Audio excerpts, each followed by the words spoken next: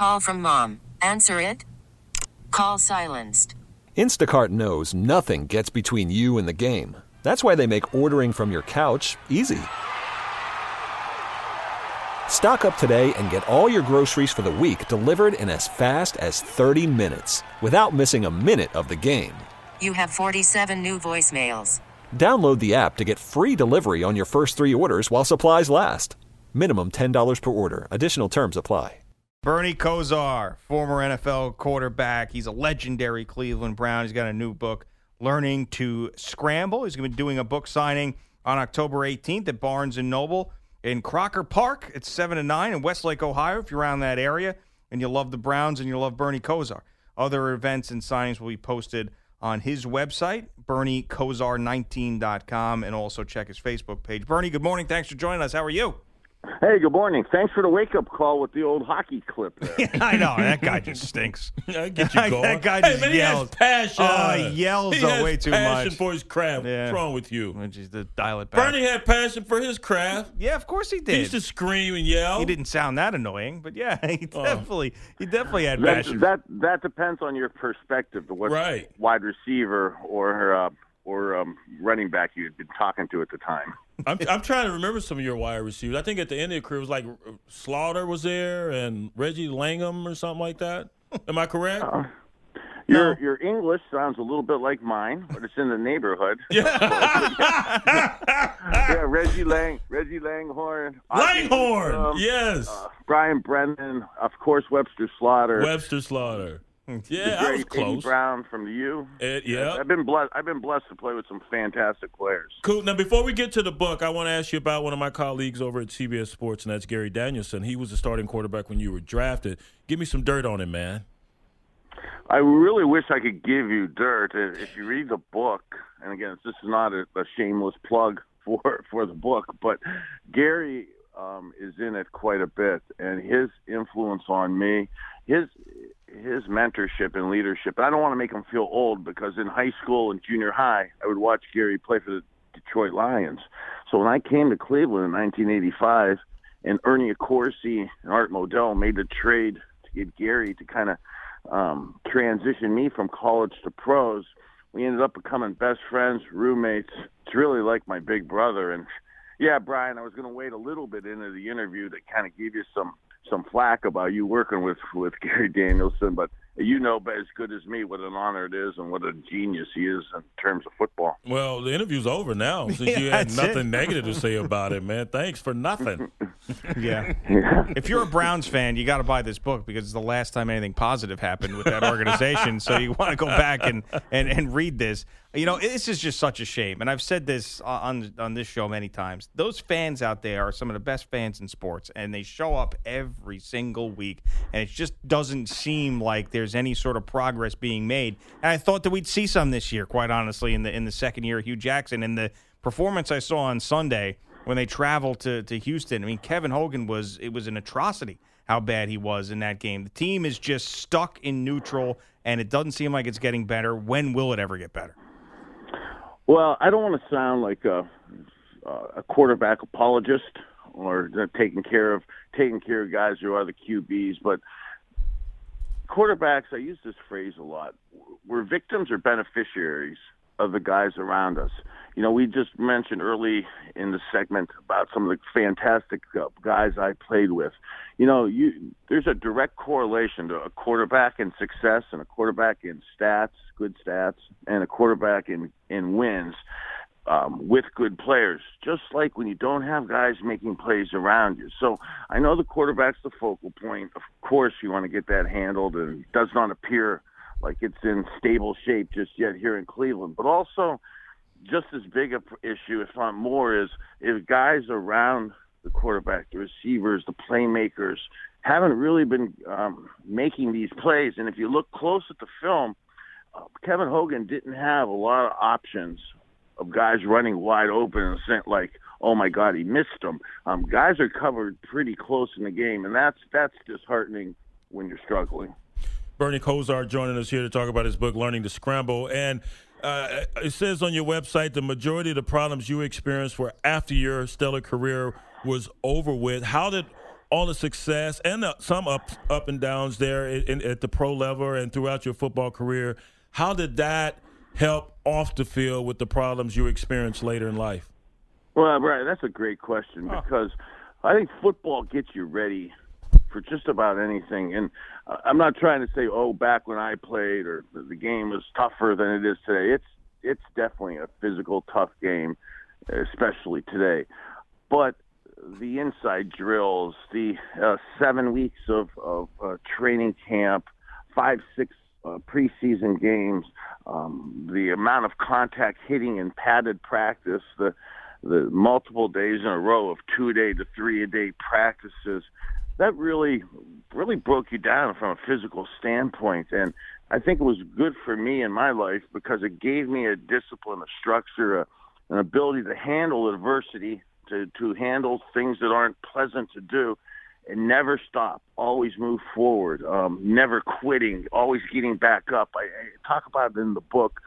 I'm very proud of, and I don't recommend this for kids driving to school today, but I never was carried off the field. I was never taken off on a stretcher. I came on the field with my own help, and I left with my own help. Now, with a couple broken ankles and broken legs and things of that nature, I'm not saying that was the smartest thing to do from a long-term quality of life perspective, but in terms of winning football games and showing my teammates that I belonged and that I could make plays and I could be a leader of this team, and I'm not going to be denied trying to win the game. I really think I played with a lot of guys that ended up ultimately respecting my commitment to them and to that huddle and to winning that game in that locker room. Gio and Jones with the great Bernie Kosar across the country on CBS Sports Radio. What made you want to write this book? Well, trending sadly into my early 50s, still my brain thinks I'm the 20-something-year-old quarterback, and it was somewhat therapeutic to me. I've watched so many guys. I think all of us have now seen the ESPN 30-30s with the U and the one broke. And, there's just so many good things out there, and this story is a reoccurring theme. And sometimes when you're going through it, you think you're the only one that this is happening to, and you kind of feel on an island. You're not really sure who to turn to. It's easier to talk about your successes in life than it is your challenges, your obstacles. And there's so many guys my age to older. There's so many kids coming up that for other people to experience the story and realize, hey, it's not easy. Just like it's not easy playing in the league.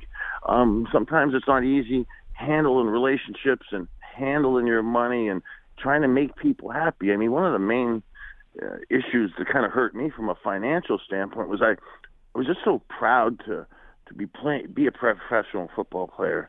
So proud to be playing in those playoff games and national championship games and Super Bowls and playoffs, division championships.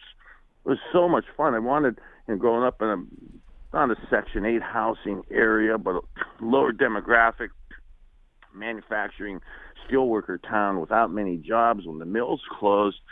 I was just so blessed and happy. I wanted the people around me, my family and friends, to experience that type of happiness and that type of fun. And they kept saying, hey, if I had money, if I got the money, then I'd be happy, and then I could do stuff with it. Well, I tried to grant their wishes, and I found out somewhat the slow or the hard way that sometimes you just can't buy your happiness. You have to explore it and find it yourself.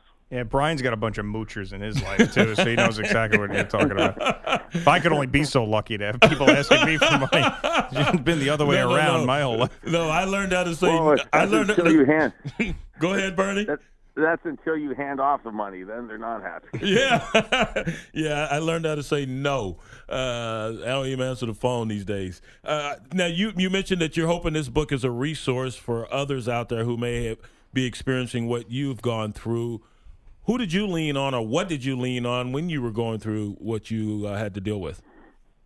Well, I've had some really good close friends, and we started out talking about basically my big brother and Gary Danielson. He's been a lifelong friend on and off the field, on and in and out of the locker room.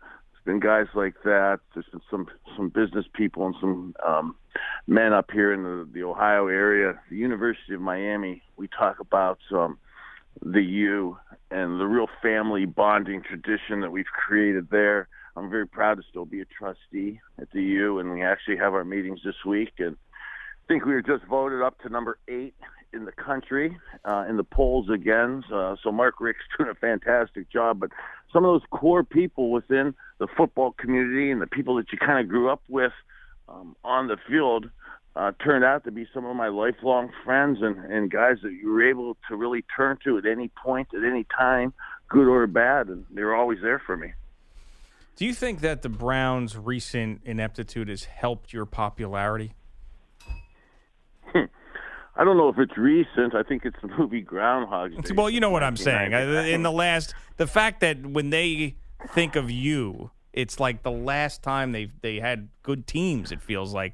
Whereas that's an interesting point and way of looking at it. I'm a wannabe psychologist, and that type of mindset. Ironically, I was just sent out events last night, and guys are saying basically just that. That it's part of it was I think I played good, and I played tough, but also I think it does bring us back to a time when Cleveland was one of the top few teams in the league, and whether we won it or not, we were always in it at the top level for quite a few years in a row. And I think you're astutely correct that that's something that kind of crosses through people's mind.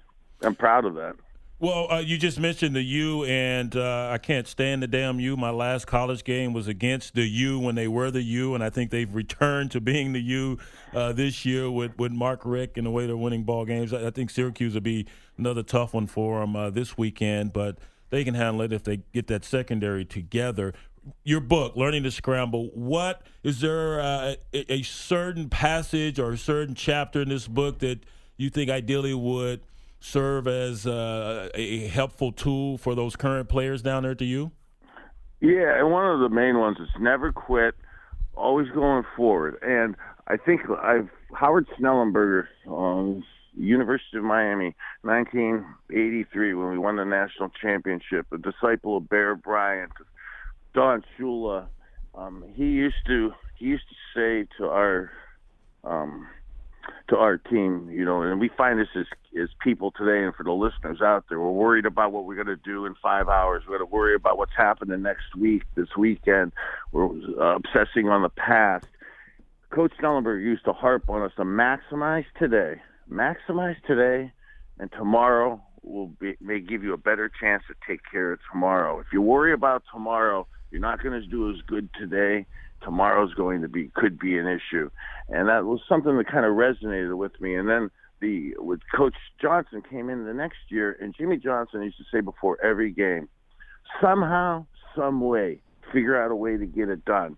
And I took that to another level of whether it's on the field or like learning to scramble, of somehow, some way, on or off the field. It's really our responsibility, and we're conditioned and taught as football players to figure out a way to get things done. It seems pretty simple, but it's been something that's been really helpful for my life. How are you doing, by the way? I know that you've been open about the concussions you've suffered in your career, and that's always a big talking point in today's NFL, and I know that you've sought treatment on it, and you've been outspoken about it. So where are you with that portion of your life right now? I've been super blessed. Us as athletes, with the brain trauma and the CTE and the concussions, it's kind of a new technology, a new science, and new medicines that we're still evolving and learning from. There hasn't been many treatments in the past for this. There's been diagnoses and things of that nature, but not much that really helps you. I've been blessed. I've been kind of on a personal guinea pig crusade to try more holistic approaches to nutrition and building up of your immune system and building up of your insides to help fight off some of the ramifications and costs that come with some of these injuries, because it's a slow, kind of debilitating issue. And I'm not sure it's right for everybody, but I know this kind of holistic approach that I've used here in Florida and here in Cleveland, what's fantastic, Dr. Todd Pisak He's got to, instead of just doing surgeries and prescriptions and physical therapy, he tries to have alternative ways of getting you healthy from a more holistic, natural perspective, and it's been fun. It's been phenomenal for me. Check out Bernie's book, Learning to Scramble. It is available now. You can get it directly from BernieKosar19.com. If you're in the Westlake, Ohio area, he will be doing a book signing on the 18th, which is tomorrow at the Barnes & Noble in Crocker Park. Check out his Facebook page. Seems like a really, really interesting story from one of Cleveland's greatest athletes. Bernie, thanks for joining us this morning. We appreciate it. Great, guys. Have a great day. Baseball is back, and so is MLB.tv. Watch every out-of-market regular season game on your favorite streaming devices, anywhere, anytime, all season long. Follow the action live or on demand. Track 4 games at once with multi-view mode and catch up with in-game highlights. Plus, original programs, minor league broadcasts, and local pre- and post-game shows. Go to MLB.tv to start your free trial today. Blackout and other restrictions apply. Major League Baseball trademarks used with permission.